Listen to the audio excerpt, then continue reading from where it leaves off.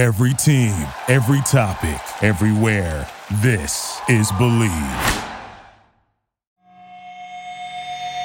Hey everybody, welcome back to the Candlestick Kids Fantasy Football Podcast. I'm your host, Bobby LaMarco. Yes, you might see me wearing the same shirt as before because I recorded a podcast earlier today that dropped today, and then we had a special one team previews episode going on right now that's going to be dropping on Friday. But if you're tuning in live on YouTube, welcome. We have a very special guest we'll get to in a second. But first, we want to talk about what we'll be talking about today. We're going to be going over the AFC West. Obviously, if you have not watched the first episode this week with Sky Gawasco, please go check it out. He breaks down the other two teams in the division. Today, we're going to be talking about the Chargers and the Chiefs. Now, if you guys are familiar with this format, we're breaking down just two teams. We're going to get into the details. We're going to talk about the coaching changes, the offensive line changes, and our special guest is going to break down his thoughts on that. So before we do, we want to make sure that you guys are following us everywhere. Follow us on Twitter. Follow us on TikTok. You follow us. We're all over the place now, me and Sky. But if you're following me, I'm at Fantasy Football X Factor on Instagram. Sky is at TCK Pod on Instagram. And also on Twitter, on my name, Bobby LaMarco, and at Sky Gawasco as well. If you're following us on YouTube, make sure you follow the scroll at the bottom. Leave a 5-star review. Make sure you subscribe to our podcast. Make sure you stay with us because we're going to 4 episodes a week starting in July. It's already been going on. But before we get started, too, I want to talk about some of our new sponsors. Our first one is Red Zone Draft Boards. Guys, you know, the COVID season last year, no one actually got to meet in person. This year, things are changing. We're finally getting back together. And the way you could do that is do your in-person drafts and do it with Red Zone Draft Boards. You visit draftwithredzone.com, and you guys can get a ridiculous package for your in-person fantasy football draft. Use the promo code TCK for 10% off. Best part, too, is it's not just a draft board. You get a championship ring, a loser sign. You also get engraved cases. You get 400 stickers and more. But even if you're not into fantasy and you just want a cheat sheet, it provides cheat sheets exclusively from fantasypoints.com. So you get all the stuff you would need for your draft. So without further ado, I'm going to introduce our guest today, the fantasy football analyst, the man, the myth, the legend. How you doing, Joe? What's up? How you doing, Bobby? Thanks for having me on. Listen, I don't mean to put you on the spot, but do you do any in-person drafts? Not offline. So I have a lot of draft parties, and we're still using a computer to do so. But I haven't done a lot of them. I want to do more though, dude. I want to get a whole bunch of fantasy people together at the Fantasy Expo and anything coming up. I want to get this live draft. I think it's an experience I really want to have. But yeah, it definitely sounds fun. No, so listen, now you know where to go. You go to the Red Zone Draft Boards, and you get that kit, you'll be good to go, man. But thank you for joining us today. I know we're super excited to talk about the Chargers, and we're talking about the Chiefs. We were just talking offline how we have so much information on the Chargers, the new offensive coordinator, all the changes on the line, Justin Herbert going into the second season. We're excited to talk Chargers, and then it seems kind of status quo with the Chiefs, but we're going to bring as much information today into your hands so you guys can make informed fantasy decision.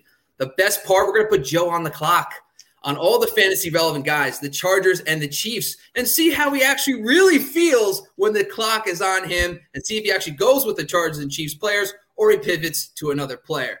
But let's get started. Talk about a few highlights today. First off, let's talk about the Chargers, and we're going to talk about some of the things that changed this offseason. First off, the new OC. Joe Lombardi comes over from the New Orleans Saints.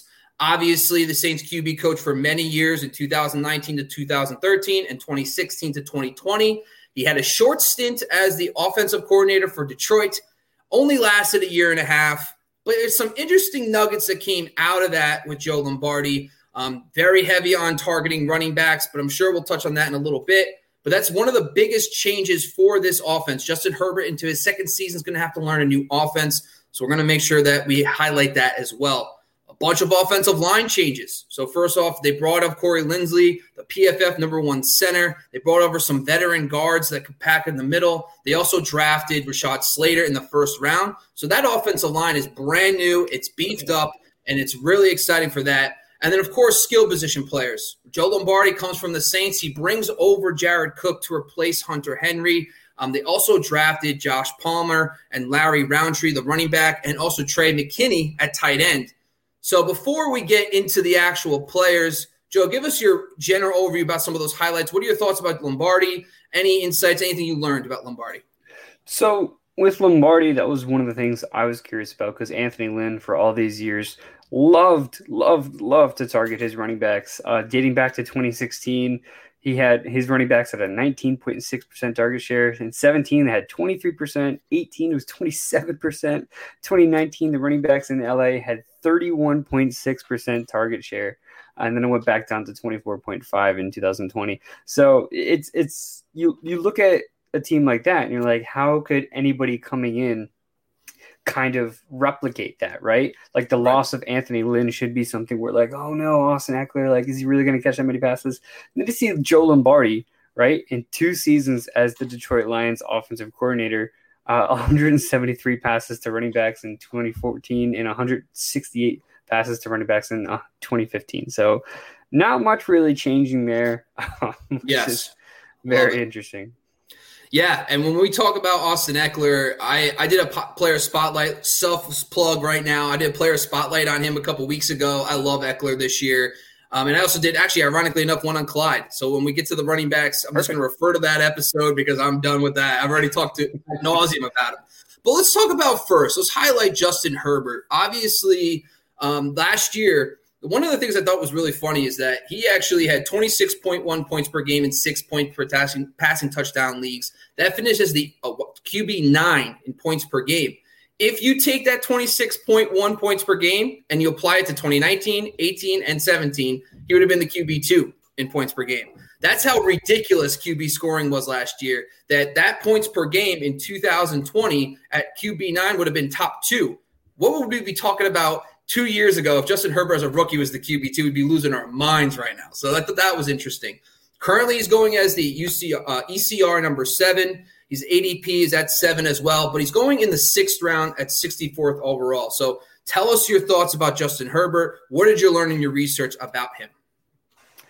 Yeah, so obviously you already mentioned Justin Herbert broke just about every rookie passing record there was last year. Someone who I really believed in and from a talent standpoint going into last year.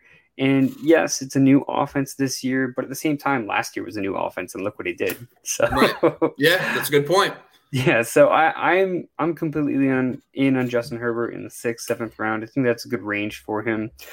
He did lose Hunter Henry, which is going to be, that's not great. But and the weapons they brought in aren't exactly better than losing Hunter Henry, right? So you have to look at it as a downgrade as a whole. Trey McKinney and you mentioned Josh Palmer and some of these other guys, they're not as good as Hunter Henry would be in that starting situation. So upgrade offensive line, dude, he's going to kill it. He's going to kill it. And we're going to talk about Austin Eckler in a second. I really think Justin Herbert's going to continue to do his thing on the ground, which is going to keep his volume up. He had 20 red zone carries last year and 5 rushing touchdowns. I don't think that's going to change for this upcoming year. So one of the things I looked at when I was reviewing Joe Lombardi, he tried to turn Matthew Stafford into this check down machine. Matthew Stafford he's a big time downfield thrower in those 2 seasons. And he actually was at 10% or 8% the 2 seasons under Joe Lombardi. And that's not Matthew Stafford's game. And at first I was like, oh, that's not good. Justin Herbert loves to throw downfield.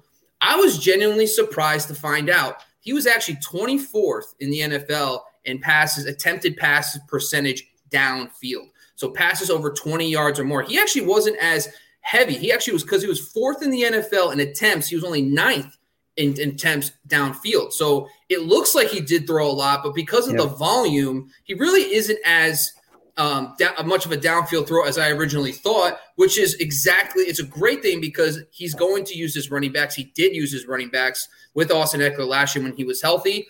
And when we talk about that, Matthew Stafford, when I was looking at that too, I was a little concerned because I thought they were going to try to fit a square peg in the round hole. But I think because of that research, I'm actually excited to get, maybe I could look at Justin Herbert in the 6th round. When we put you on the clock, we'll actually find out if you would take Herbert in the 6th round. But do you have any other thoughts about Herbert before we move on to Eckler? Yeah, so my only other concern with this is Joe Lombardi. He only had a 2-year stint for a reason, right? Like he's not this prolific offensive coordinator. Longtime quarterback coach, as you mentioned. So that's got to be good for a guy like Herbert. But at the same time, the flow of this offense is the thing I'm concerned about, right? Thankfully, he's got some good weapons for him, so it shouldn't be too much of an issue. But new quarterback, learning a new system with an offensive coordinator that isn't known to be all that great. So we'll see. You know, and one thing I will say, too, is at least Stafford, I mean, it's funny because I was the Jim Bob Cooter when he replaced him. I love that name, Jim Bob Cooter, offensive coordinator. Yeah. That 2015 season, he actually finished as a top 10 QB. He had 22 points per game, Stafford. So he did have a good season that year. But like you said, you know, Joe Lombardi gets fired. I don't know if it's really him or was it the new OC. It's hard to tell. But let's move on to Eckler. And this one is going to be interesting. Everyone already knows my thoughts, so I would love to get yours. But Eckler, I thought one of the things that's being hidden about Eckler is he played a 10th game last year, and he played like 6% of the snaps. And it kind of dropped his points per game average. He looks like he only averaged 13.8. You take that game out and you look at the 9 full games he played, he actually averaged over 15 points per game. That's really right on par with your boy Joe Mixon. I know you're a big Joe Mixon guy, so right up there with Joe. He ended up finishing, though, if we factor everything in, he still was a top 15 running back on a points per game basis. His current ECR is 10. He's going as the ADP RB8, and he's going 9th overall. So he is actually getting drafted really high. But let's hear your thoughts on Austin Eckler based on where he's going, but also anything about research that you found out about Eckler. Yeah, so one of the things about Eckler, first of all, as a pass catcher, sky's the limit, right? Eckler could easily be a top 10 running back off that pass catching alone. And I think he's going to need that, right? I think he's going to need to be that involved as a pass catcher to return that, what you said, like 9th overall he's being drafted right now. Yeah. So as a runner, Eckler for the most part has been pretty efficient, you know, averaging over 4 yards per carry. But he had 1 goal line carry last year. And that's what really concerns me of whether he's going to be used in that respect. Is he going to be their goal line? Kalen Ballage no longer there, which is good, helps his value. But at the same time, I mentioned before, Justin Herbert had 20 red zone carries last year. He had 5 rushing touchdowns. I think he's still the bigger guy in that backfield, you know, in terms of who's actually back there. And whether it's, you know, handing it off to Eckler or having Herbert run it in himself, I think it's going to be Herbert 9 out of 10 times. Yeah. With that being said, I mean, Eckler was efficient overall, but most of that was because on 43.1% of his carries, he saw 6 or less defenders in the box. So this dude never saw a stacked box at all. He just had free range to run. Even with that said, he was 41st in yards created per touch. So Eckler was not really adding too much on the ground. He had a 1.7% big run rate, which was 57th in the entire league. So my concerns with Eckler aren't so much a pass catcher. There's zero concerns there. I just have so many concerns about what he's able to do on the ground. And a lot of people like to compare him to he can have an Alvin Kamara type season, 700 yards on the ground, 800 yards in the air, whatever it ends up being. But I don't think he's not at Alvin Kamara's level in terms of a rusher. We saw Alvin Kamara won leagues last year running six touchdowns in one game. Like, Eckler can't do that. That's just something he's not capable of. And in PPR leagues, obviously, sky's the limit. If you're in standard or half, that's really going to cut his value. But for the most part, he's a safe running back one. But I wouldn't say he's a top 5 guy just because what he's going to do on the ground isn't going to make up and isn't going to put him at the level of other guys like Saquon Barkley, Christian McCaffrey. So that's where I fall a little short on Eckler. I'm a little lower on him than other people. Okay, well, that's a little teaser for on the spot there. Well, the good thing is about that passing game usage is Lombardi was either first or second in target percentage. The 2 years he was the OC, he had 3 running backs in 2014 that had 50 or more carries. It was Reggie Bush, Theo Riddick, a bunch of different guys. Joyce Bell was the third, a lot of guys. And then in 2015, actually, Theo Riddick had 98 targets in half or full point PPR for a running back. That's going to help a bunch. And the good thing about the rushing point, and listen, I think the offensive line needed to improve. Listen, the Saints, so I look at adjusted line yards for my stats, and when you look at the Saints, they're always in the top 3 or 4 in adjusted line yards. That offensive line is dominant. That's helped Alvin Kamara. And last year, the Chargers were all the way down to 29th in adjusted line yards. So that means that they were not good at moving the line, trying to get extra yards for Austin Eckler. So there. But the other question, though, is, and I want to touch on this too, is the Saints use two running backs. I mean, they've used a lot of Latavius Murray over the last couple of years. Mark Ingram had big seasons alongside of Alvin Kamara. Now, when I'm looking at it, I got Justin Jackson here. I got Joshua Kelly, Larry Roundtree, the rookie. I know. Okay, let's cut them out. Well, obviously, they're all being drafted extremely late. So they're all like going ECR is 62, 68, 105, ADPs are RB 85 or later. You're saying nothing, not even the last round pick. You don't think there's going to be a second running back involved? I think it would make sense for there to be a second running back here. I really thought they were going to retain Kalen Ballage after what he did last year for them. Mm-hmm. Surprised they were able to, surprised they let him walk. But Justin Jackson, from the latest news, he's on the roster bubble right now. He may not even make the team. So that kind of just leaves Larry Roundtree, who's an undersized guy. He's, if you're looking for a compliment for Eckler, he's not it. Joshua Kelly, who last year he did struggle, but again, we have to remember a lot of rookies struggled last year. Justin Jefferson obviously being the outlier, but Henry Ruggs struggled. Jonathan Taylor didn't get started till the end of the year. Cam Akers didn't get started till the end of the year. So when you look in that respect, there is, I guess, if you're going to bet on anyone in this backfield to share with Eckler, I would put my money on Joshua Kelly. It's not going to be a lot of money. It's going to be a very small amount of money. Yeah. But if I had to bet on someone in this backfield sharing it with him, it would be Joshua Kelly. Okay. So that's good to know.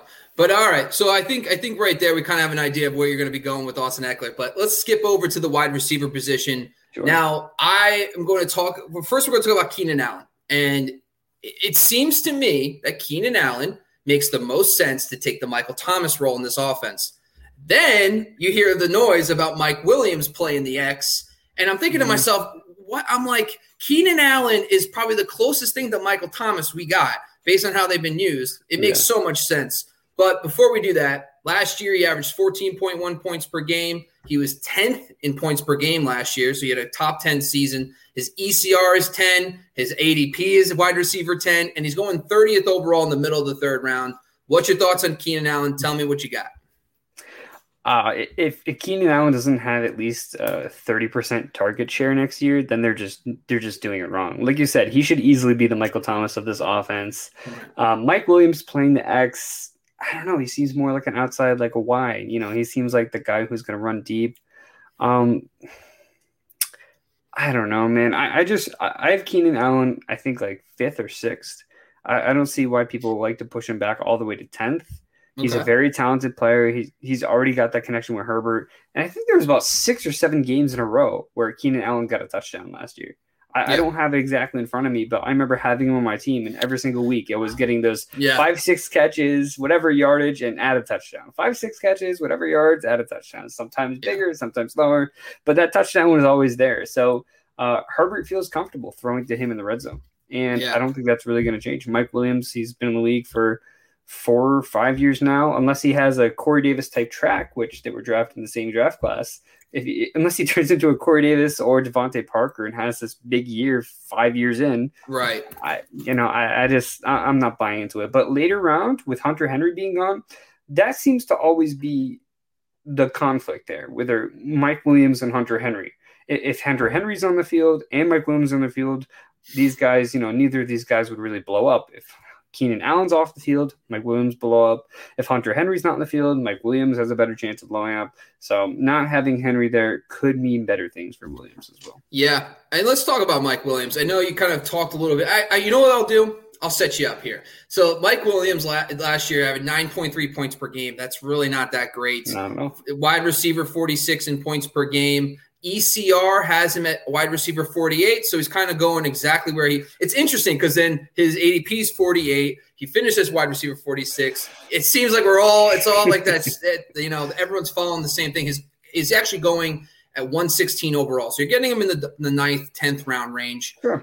But one of the things I thought was interesting when I looked at Joe Lombardi and his time he spent at OC, he had that 2014 year where Golden Tate and Calvin Johnson had monster seasons. So they both were Pro Bowlers. One of the things I thought was extremely interesting was that there was 3 games that Calvin Johnson doesn't play. Golden Tate averages 24 receptions for 349 yards and 2 touchdowns in just 3 games. Goes off. The rest of the year averages 11.4 points per game. But 11.4 points per game for a wide receiver 2 in this offense was still top, that's a wide receiver 30. So based on his ADP, he could give you value on that. However, they didn't have an established tight end at the time. They just drafted rookie Eric Ebron, and then they had that Mosh Posh at running back. They didn't have an established guy. So now the question is, do you think Mike Williams could become the number 2, or do you think it's going to be Austin Eckler? Do you think Jared Cook having that established – he knows the offense better than anybody else other than Joe Lombardi because he's coming over from New Orleans. Do you think Jared Cook could be a thorn in Mike Williams' side? I don't think so. I think at this point, Jared Cook is not someone I'm worried about at all. I actually like someone else in the Chargers better than him for tight end, and I guess we'll talk about that in a little bit. Okay. Just to tease that a little bit. But, I think there's a chance Mike Williams is. He definitely doesn't deserve it in terms of what he has done. Like, there's nothing he's done throughout his career. You're like, 100% Mike Williams is going to be that guy. Maybe there's a curveball. Maybe it's Josh Palmer. Maybe they drafted him for a reason. Maybe Mike Williams starts. He gets injured as he does. Palmer steps into that role, and then all of a sudden he's the wide receiver 2 there. So, Mike Williams has his risk, but being a first-round talent, and we've seen him make incredible catches throughout his, 3 or 4 year career whenever he's not on the bench, ailing with some sort of injury. I think he's definitely worth a shot in that, 9th, 10th round. Absolutely. Okay. So this, you kind of took a little bit. I think you're a Josh Palmer guy because I have Jalen Guyton here, Tyron Johnson, other receivers on this roster. Now, I know redraft, probably none of these guys are going to make that much of an impact, but Mike Williams is a free agent next year. Yeah. So for a dynasty perspective, is Josh Palmer the guy you want even before we heard anything from training camp? What do you got? A lot of times when it comes to like guys I prefer, I look at the regime, right? I look at the fact that this new regime drafted Josh Palmer. Right. The regime from the past has nothing to do with Josh Palmer, and the new regime has nothing to do with Tyron Johnson or Jalen Guyton. So those guys are just there. They're great depth pieces. But they clearly view Josh Palmer in some sort of way. They took him in the 3rd round, if I'm not correct. Yeah, you are correct.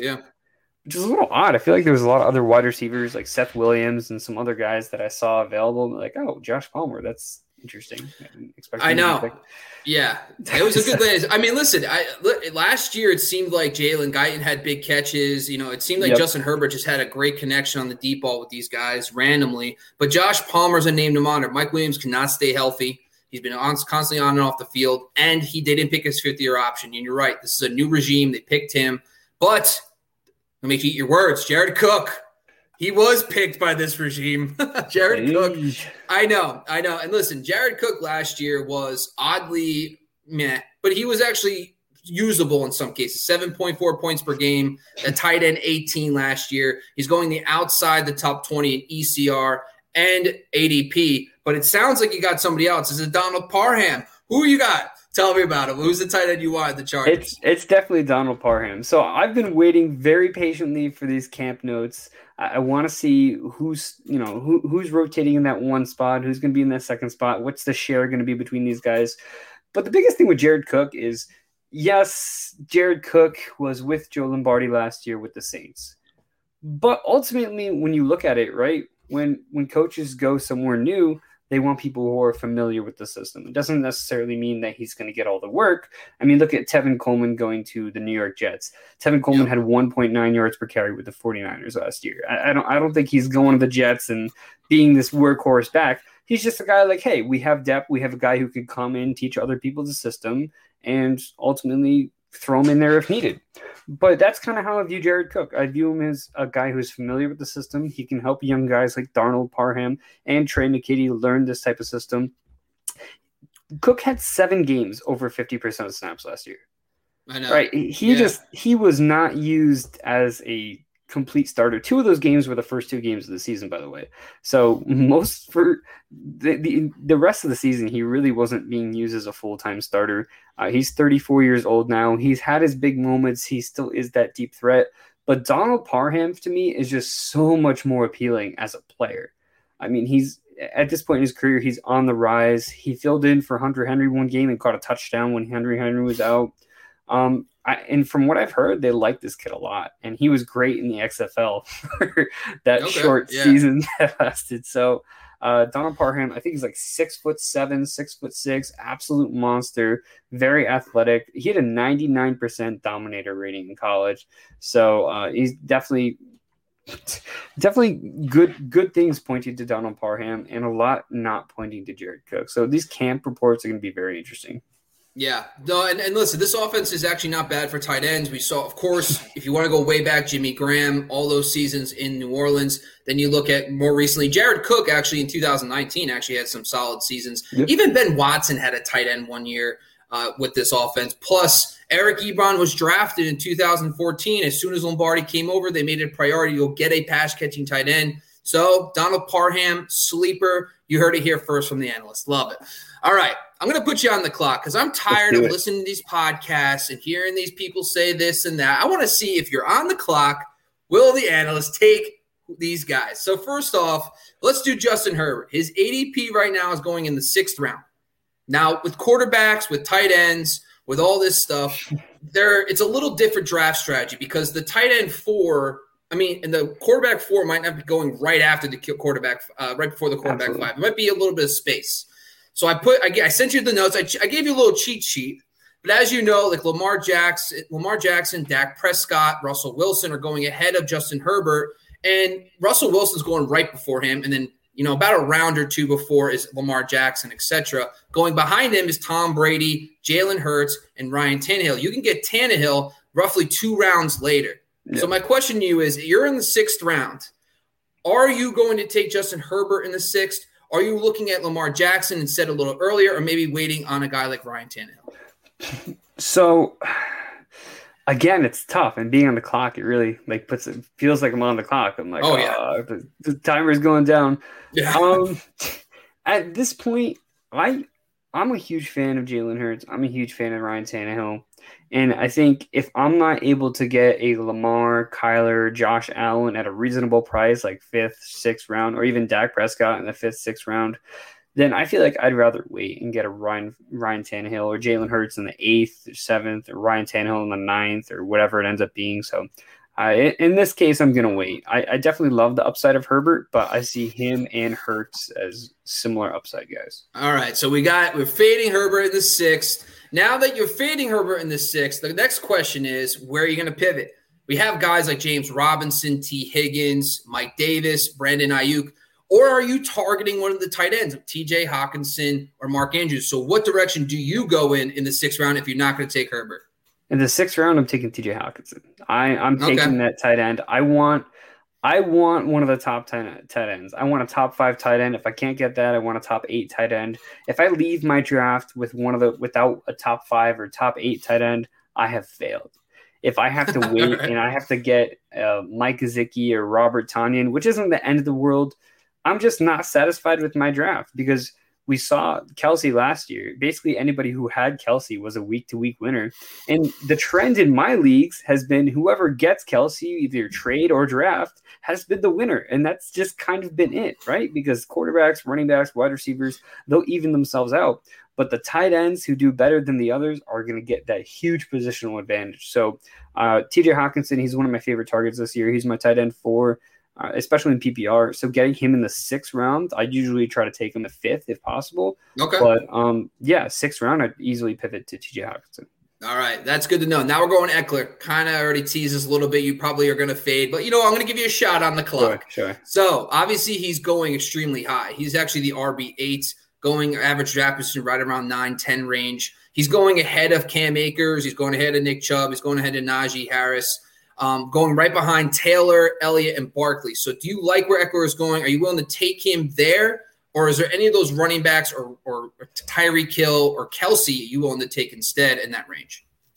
Tyreek Hill, I definitely don't mind taking that range, but you mentioned Nick Chubb. If Nick Chubb is there, I'm taking Nick Chubb. Okay, so Nick Chubb's the guy. Absolutely taking Nick Chubb in that range.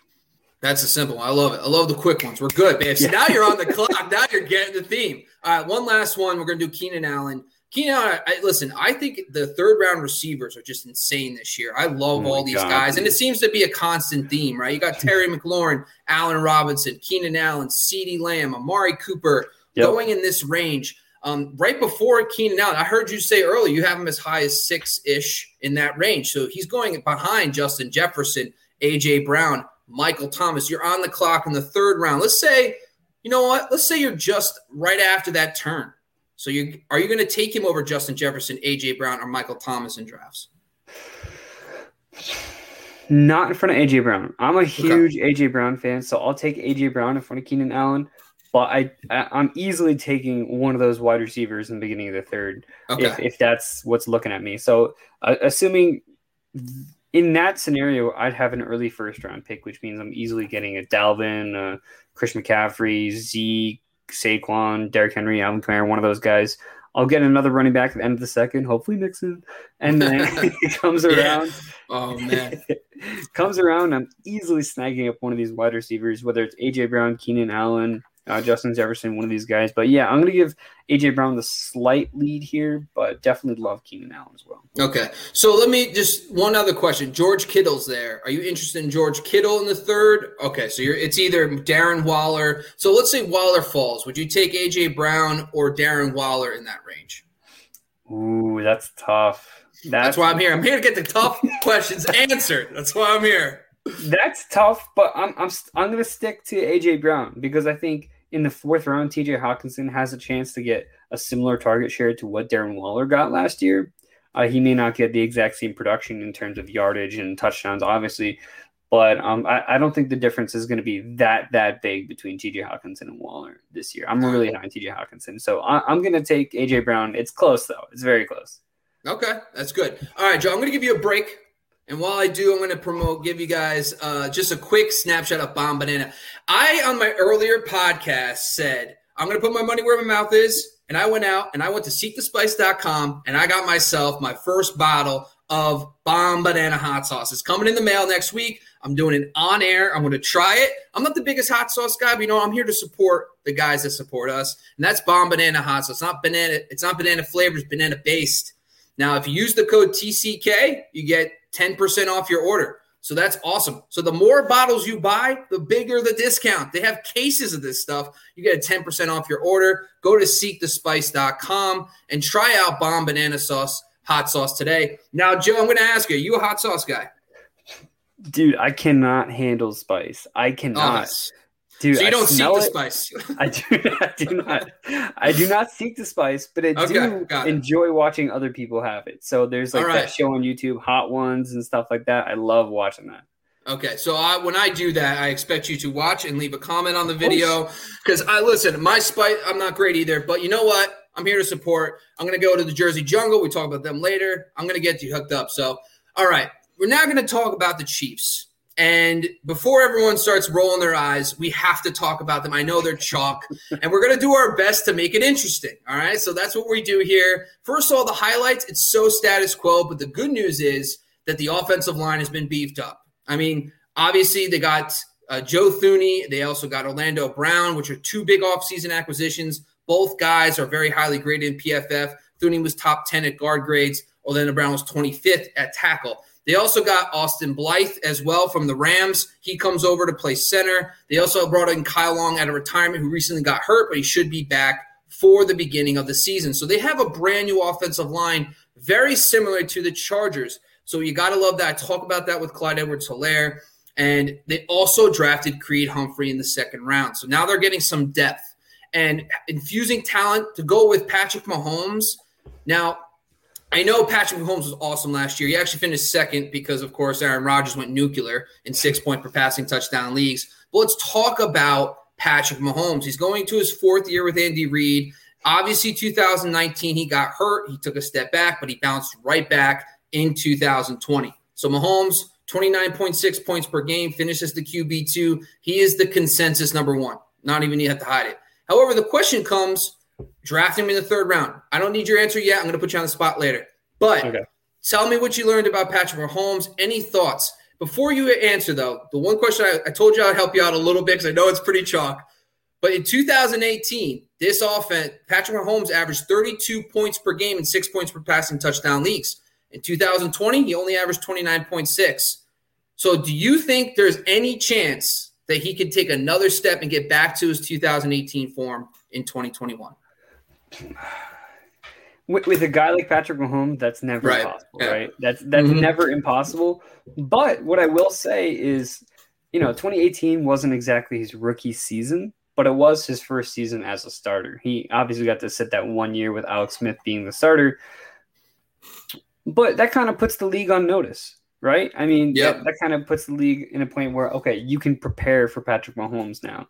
You can prepare for him some way. And I think that's very evident by the Super Bowl, where we watch the Buccaneers just put so much pressure on him, not allow him to do really anything he wants. Obviously, a big reason for that was the offensive line. But point being, like, he's not unstoppable. And I think that's the big takeaway here, is that first starting season in 2018 it's going to go down in the record books. It's going to be one of the greatest seasons ever for a quarterback. But ultimately, like I said, the league's on notice. He's not going to be able to – he can throw 50-plus touchdowns again. I'm sure he can. But it's not going to be anything close to the level he had that year. I think that year's a little out of reach at this point because the whole league knows him. But, again, I don't want to put anything past him because it's very possible for him to turn around and have that type of year again. I'm just especially with the draft capital, I'm just not a fan of it. Yeah, we'll put you on the clock. Sounds like you're already fading. I just listen, when I looked at Patrick Mahomes, 2020 is such a ridiculous year for quarterbacks that his 29 points per game doesn't even look that good. But you put 29 points per game in any of the previous 3-4 seasons, he's still a ridiculous outlier. So he's still going to give you a positional advantage. Obviously, why he's going in the top 3 rounds. Let's move to Clyde, CEH, Clyde Edwards-Helaire. Everyone knows my thoughts. I'm all in on Clyde. Go to my player profile, TCK Player Spotlight. I talk about him in depth, all this stuff you need to know. But we're here to hear about what Joe thinks. Right now, last year, he disappointed. First-round pick in fantasy drafts. And he only averaged 12.2 points per game. That's 26th in points per game for running backs. He's right now 15 in ECR. He's 15th in ADP. And he's going overall 20th. So my question, Joe, is what do you think about Clyde Edwards-Helaire? Do you think he can improve in year 2? I think he can improve in year 2. I think he'll be definitely more consistent this year. But I have questions about Clyde Edwards-Helaire that really don't involve the stat sheet too much. Like, my questions are, he's 5'7", borderline 5'8". Can he handle the workload? Can he be the full-fledged starter for this team? Are they going to use Darrell Williams in a way that hinders his touches and prevents him from being a complete workhorse on this team?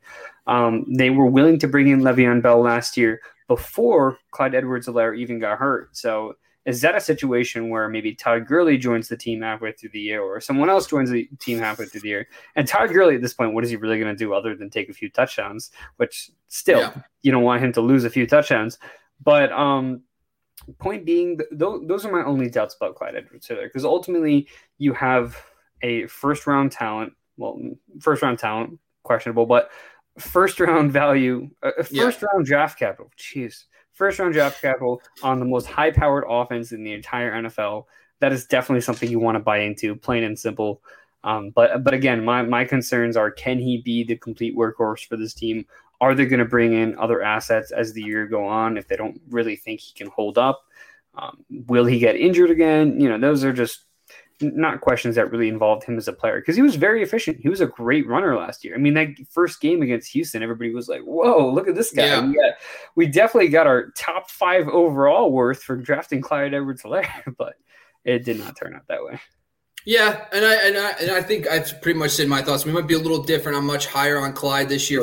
I love him in the second round, but we'll put you on the spot in a second. No need to go into any further there. Now, the next guy we're going to talk about is Tyreek Hill. Now with wrong one. Wrong banner. There we go. It's player spotlight. So Tyreek Hill last year, I think a lot of people don't realize that the 19 points per game he averaged, if it wasn't for Devontae Adams, we'd be talking crazy about Tyreek Hill, because there has been, I looked at it, basically it took you all the way back to Antonio Brown in 2015 is the last time a wide receiver averaged 19 points per game in half-point PPR. Like, Adams overshadowed him, but he had an epic season. He had the best season in like 5-6 years. So Tyreek Hill with a healthy Patrick Mahomes, that's why he's currently going where he's going. He was number 2 last year. He's going number 1 in ECR because of all the things going on with Aaron Rodgers. The ADP is number one in ADP. He's number one in ECR, and he's 11th overall in the first round. So what are your thoughts about Tyreek Hill? I know Sammy Watkins is now gone, but do you think he can continue? Can you think he can hold up? Can he do it again? That's what I'm asking. Yeah, so Tyreek Hill far and away my wide receiver one right now. Obviously, if Rodgers is 100% playing, that changes. But as of right now, Tyreek Hill is the wide receiver one. One of the things that he was missing over the last couple of years was consistency, right? Tyreek Hill, it was either 50 points this week and then 6 or 7 points next week. It was 60 points this week and then 5 or 6 points next week. That's one of the things that changed this year, and that was the only missing piece for a guy like Tyreek Hill. We needed to see him get that 10, like every game minimum 10 points, like every game minimum 15 points, and he did that this year, especially in PPR. So he still has the power to win you your individual week. At the same time, he's not going to lose you your week. So I don't know what else you could really ask for a wide receiver, because that was the problem in the past, right? That was the problem of whether he could win you, he'd guarantee you a win this week and then put you in a really bad spot the following week. But now that's not the case. I love Tyreek Hill as the wide receiver one right now. Devontae Adams, if Rodgers comes back, that'll change. But that's we're gonna put your money where your mouth is shortly, sir. Don't worry about it. So the other guys, it sounds like Mecole Hardman's going to go into camp as the number 2. That's the recent reports we got. Yeah. And listen, when I have this, here's a fun fact for you. I looked at this games that all these guys played without Sammy Watkins together. So there was only 5 games where it was Tyreek Hill, Kelsey, Byron Pringle. There was, Hardman and Robinson all played. It was Demarcus Robinson who actually was the number 3 behind Kelsey and Hill.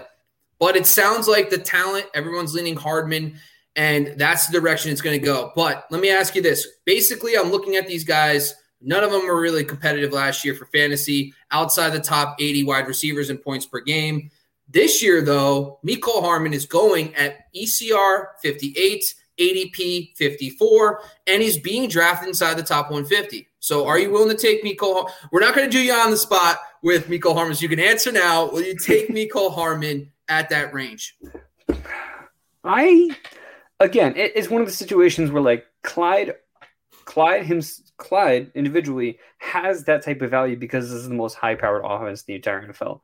So Mecole Hardman automatically has that help with him already. Or I'm jumbling my words here, but basically he's part of the best offense in the NFL. Why would you not want a part of that on your team? Yes, all the reports from camp are that he's doing very well. He's entering his 3rd year. And if you really think about it, right, we talked about how last year was a difficult year for a lot of rookies in COVID. But was it also a difficult year for sophomores? I mean, did that halt Mecole Hardman's sophomore jump? Is there a chance where Mecole Hardman, his 3rd year, he gets a real offseason, he's 3 seasons in, maybe he finally takes that jump with Sammy Watkins not being there? It's in the world of possibilities. And if he takes that jump, and he's the wide receiver 2 in Kansas City, which historically has not produced all that much for fantasy, he still has boom or bust value on a week-to-week basis. Even last year, he had boom or bust value. Even as a rookie, he had boom or bust value. So at the very least, you're getting a matchup guy. If Tyreek Hill gets hurt, then that's an open playing field. Fun fact, I had a chance this offseason to do an internship for a sports writing website, and I actually got a chance to talk to Mecole Hardman. During the Super Bowl, I got to be on there and I got to ask him questions. And one of the things I asked him was like, how does being in the Super Bowl for 2 out of 2 years of your career, for both years of career, how does that affect your development? He was like, it was awful. It's awful because it puts your expectations so high. And that's one of the things he talked about, where like being in the Super Bowl 2 years in a row, riding high all those years, doesn't allow you the opportunity to kind of have failure in that sense. So you never like correct yourself. You're just like, oh, even if I make a bad play, we're still going to the Super Bowl. We're still doing this. So I thought that was really interesting. Maybe now that they lost the Super Bowl, it'll spark something. I don't know. I just thought that was an interesting tidbit. Yeah, and listen, I will say this. When it comes to Mecole Hardman and Demarcus Robinson, you have to watch it. Demarcus Robinson, too, he's the one that gained the most with Watkins out. So if you find out later that – and he's still a young guy, too. So if these guys are battling it out and Demarcus Robinson wins, it doesn't hurt to have Patrick Mahomes, number 3 passing game option in the last round because you're getting them for free. So I totally agree with you on that, and I think that it's definitely worth monitoring. But I think Hardman's the most exciting, and you could tell by everyone drafting him in the top 150. Final guy's draft. Oh, God, I did it again. I really like the Washington football team. Don't tell Sky none of this happened. No, nothing. It went off without a hitch. You're coming back soon. Anyway, Travis Kelce.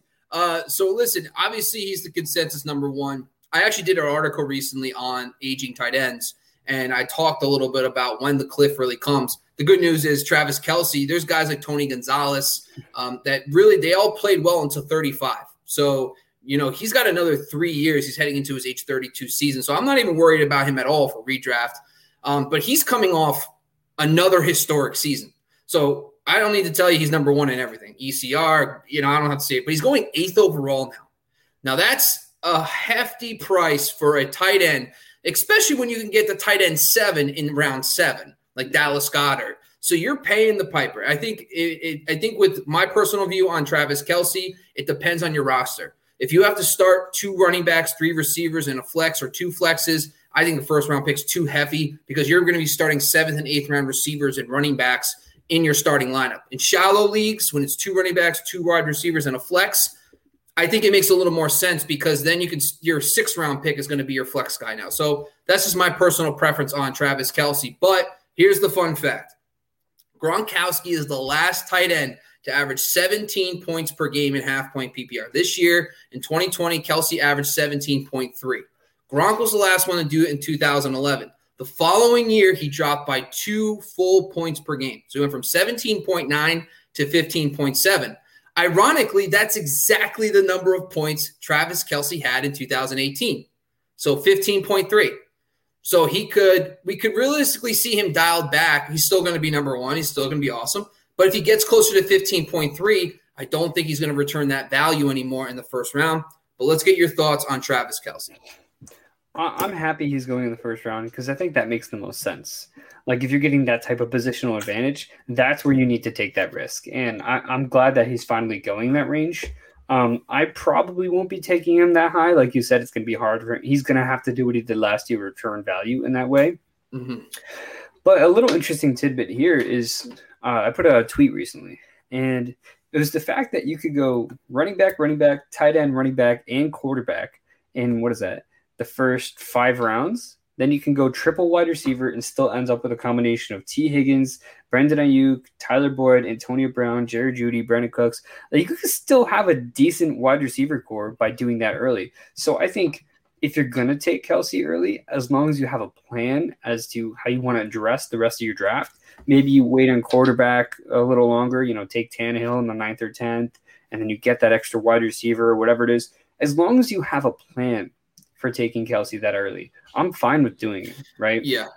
And I think that's the most important part, because if you just go in and you're like, 9th overall, Kelce, why not? And then you just go about your day. Oh, look, Tyreek Hill fell to the beginning of the This second. is how I act in all my drafts. I'm like, whatever.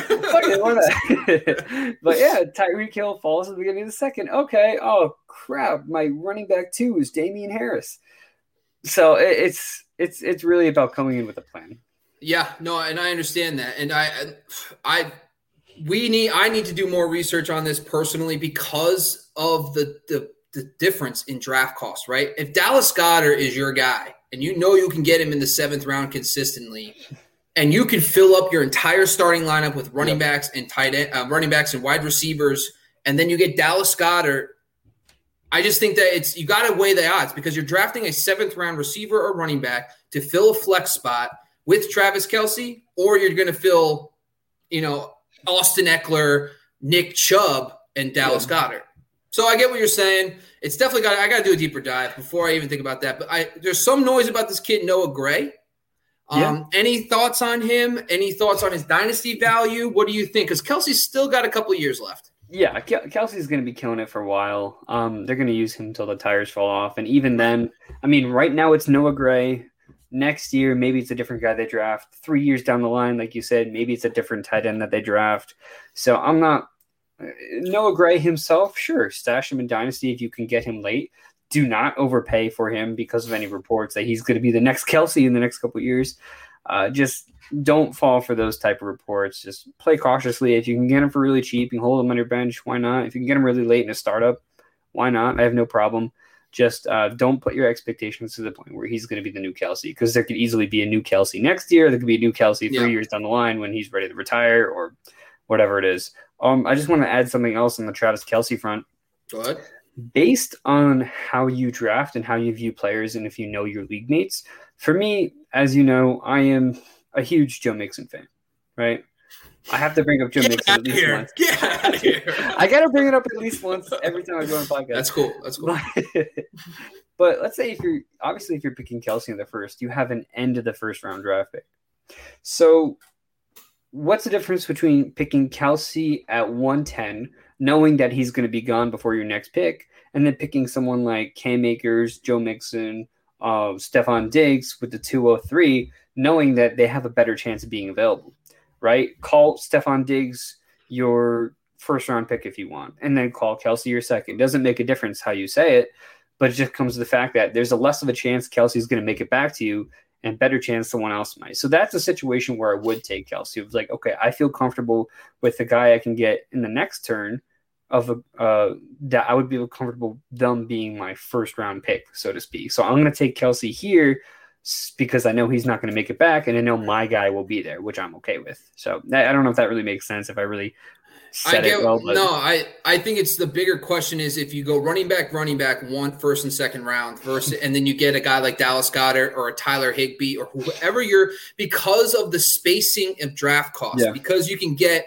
and listen, you might think Dallas Goedert is the tight end 5, tight end 6. If you think he's going to take a leap with Zach Ertz gone, and he can get you close to that 10 points per game in half-point PPR, and you're getting him in the seventh round, you're pairing him with 2 elite running backs versus, listen, you're looking at probably the wide receiver 30 to 35 and the running back 30 to 35 in the 7th round, easy. Yeah. So, and that's if you hit the right guy, because I know the dead zone's like we got to talk about that some other time. The dead zone, the 3 to 6 rounds, and 7th round things pick up a little bit, but it's still a very low hit rate for running backs in those ranges. So you have to hit on that running back or receiver. But like you said, there are a lot of good receivers in that range that you could definitely fill a flex spot with in the 7th and 8th round. So I get what you're saying. Listen, this might be the first year that Travis Kelsey is on my radar in the 1-2 turn. I've never been that. And this is the first time I'm kind of like, maybe. But I'm not on the spot. You are. And that's what we're going to do right now. So Patrick Mahomes is the number 1 QB. Are you taking anybody over Patrick Mahomes this year at the QB position before we even get started? Nope. He's your one. All right. So you're on the 3rd round. You're at pick 26.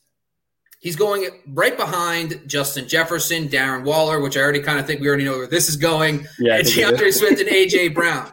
So A.J. Brown, J.K. Dobbins, Michael Thomas. I already know you're going to take A.J. Brown in the 3rd. I'm going to switch it up on you. All right? Let's say A.J. Brown is gone and you say Darren Waller's gone. What other receivers and running backs have to be gone for you to take Patrick Mahomes? Is there any shot you're taking Mahomes in the 3rd round? Zero shot, because there's got to be at least 5 or 6 more running backs, and about 5 or 6 more receivers not available. I tried, because it's ridiculous. Yeah, I got you. All right, that's an easy one. All right, so Clyde Edwards-Helaire, he's going in the 2nd round. Listen, I know you're going to take – you like Joe Mixon, right, over Clyde Edwards-Helaire? Okay, so we know you're not going to take him ahead of Joe Mixon, but the guys going behind him are Swift, Dobbins, and David Montgomery. So you're going to take any of those running backs over Clyde? If we're talking PPR, maybe Swift. It's very close. If we're talking PPR, I think I'd take Swift over him. If we're talking standard or half, it's going to be Clyde. All right, so then it's going to really be about the receivers in that range. Calvin Ridley, DK Metcalf, your A.J. Brown, Justin Jefferson. Are you taking Clyde over those guys, or are you going to take a receiver? I'm taking a receiver. Dude, I'm telling you, for the first time in years, it feels like I can get running backs in the 4th and 5th round that I actually like. I can get Mike Davis. I can get Myles Gaskin, who I'm okay with. It's not as great as taking one of those guys that we're talking about, but I can get Kareem Hunt, Josh Jacobs, and he's whatever. Travis Etienne, one of my favorite picks. You can get him in that late 4th, beginning of the 5th round. So I'm okay with it. I'm okay with taking a wide receiver early. So you say dead zone, it's the alive zone. You're just like all in. You think all those guys, that's another podcast I'll have to get you on because a lot of people are that's a new thing. And I'm actually thinking about taking that. But I like Miles Sanders. David Montgomery, I feel like people are just fading. He's a top 5-6 back last year, and they're treating him like he didn't do anything. It's like he's going in the 4th round. So maybe too far on David Montgomery. But anyway, Tyreek Hill. This might be the best one. You already answered if he's your number one. If Aaron Rodgers comes back, it's Adams. Yeah. But now he's going at the 11th overall pick. He's going ahead of Nick Chubb, Najee Harris, Aaron Jones. Are you taking any of those running backs ahead of Tyreek Hill? And he's going behind Akers, Eckler, and Kelsey. So tell me your thoughts on this pick. You're on the clock, Tyreek Hill. So it's close. The one I'm deciding between is Chubb, right? Because I have Chubb as like my running back 7 or 8, and he's a guy I'd easily take in that top 7 to 8 range. So let's say if Chubb is there, I'll take Chubb. But if Chubb is not there and the best running backs are Eckler, Jones, or whoever, I'll take Tyreek Hill.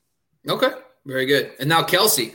It's not as fun with the Chiefs because they're all number 1 and then they're going so high. Yeah. But this is the question now. He's going at 8. So how far? So you sounds like at the 1-2 turn you're in on Kelsey, maybe not at 8. So talk to me about Nick Chubb versus Travis Kelsey. If you're at 11, and let's say you know that Nick Chubb's not going to make it back to the guy drafted behind you loves Nick Chubb, and Nick Chubb and Travis Kelsey there. What are your thoughts? Tell me what you got.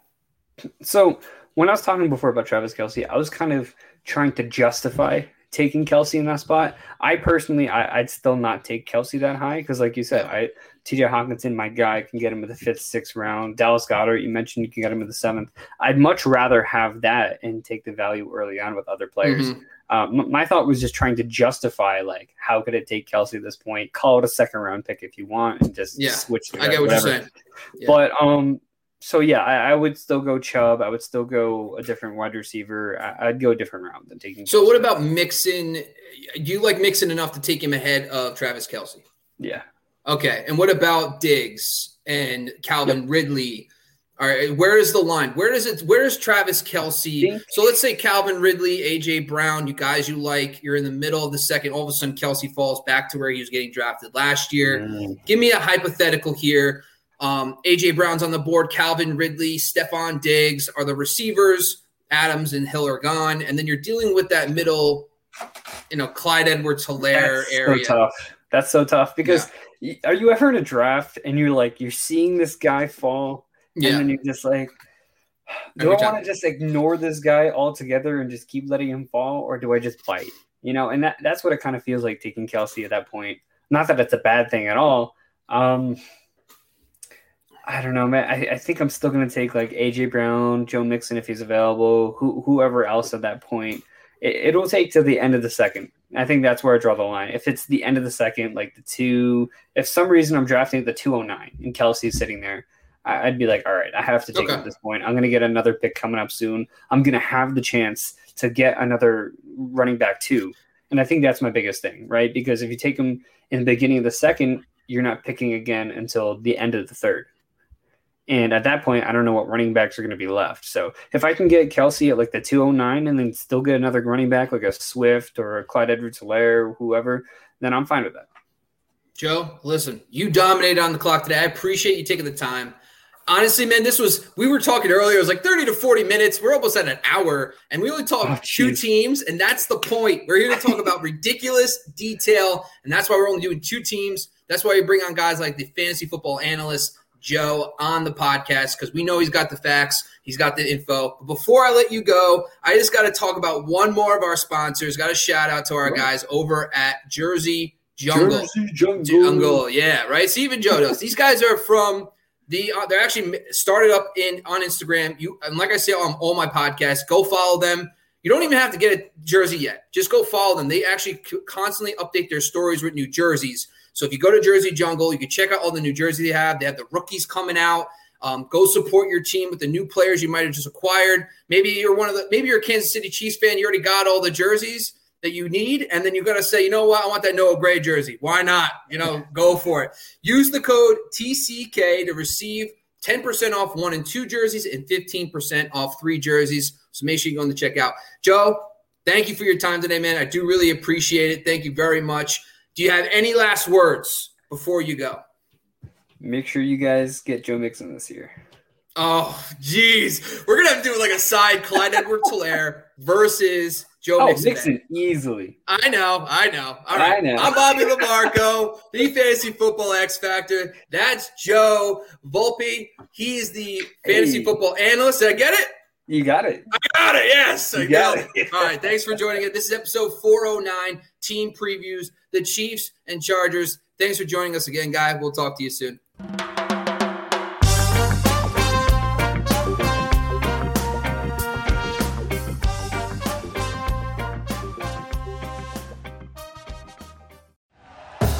Thank you for listening to Believe. You can show support to your host by subscribing to the show and giving us a 5-star rating on your preferred platform. Check us out at Believe.com and search for BLEAV on YouTube.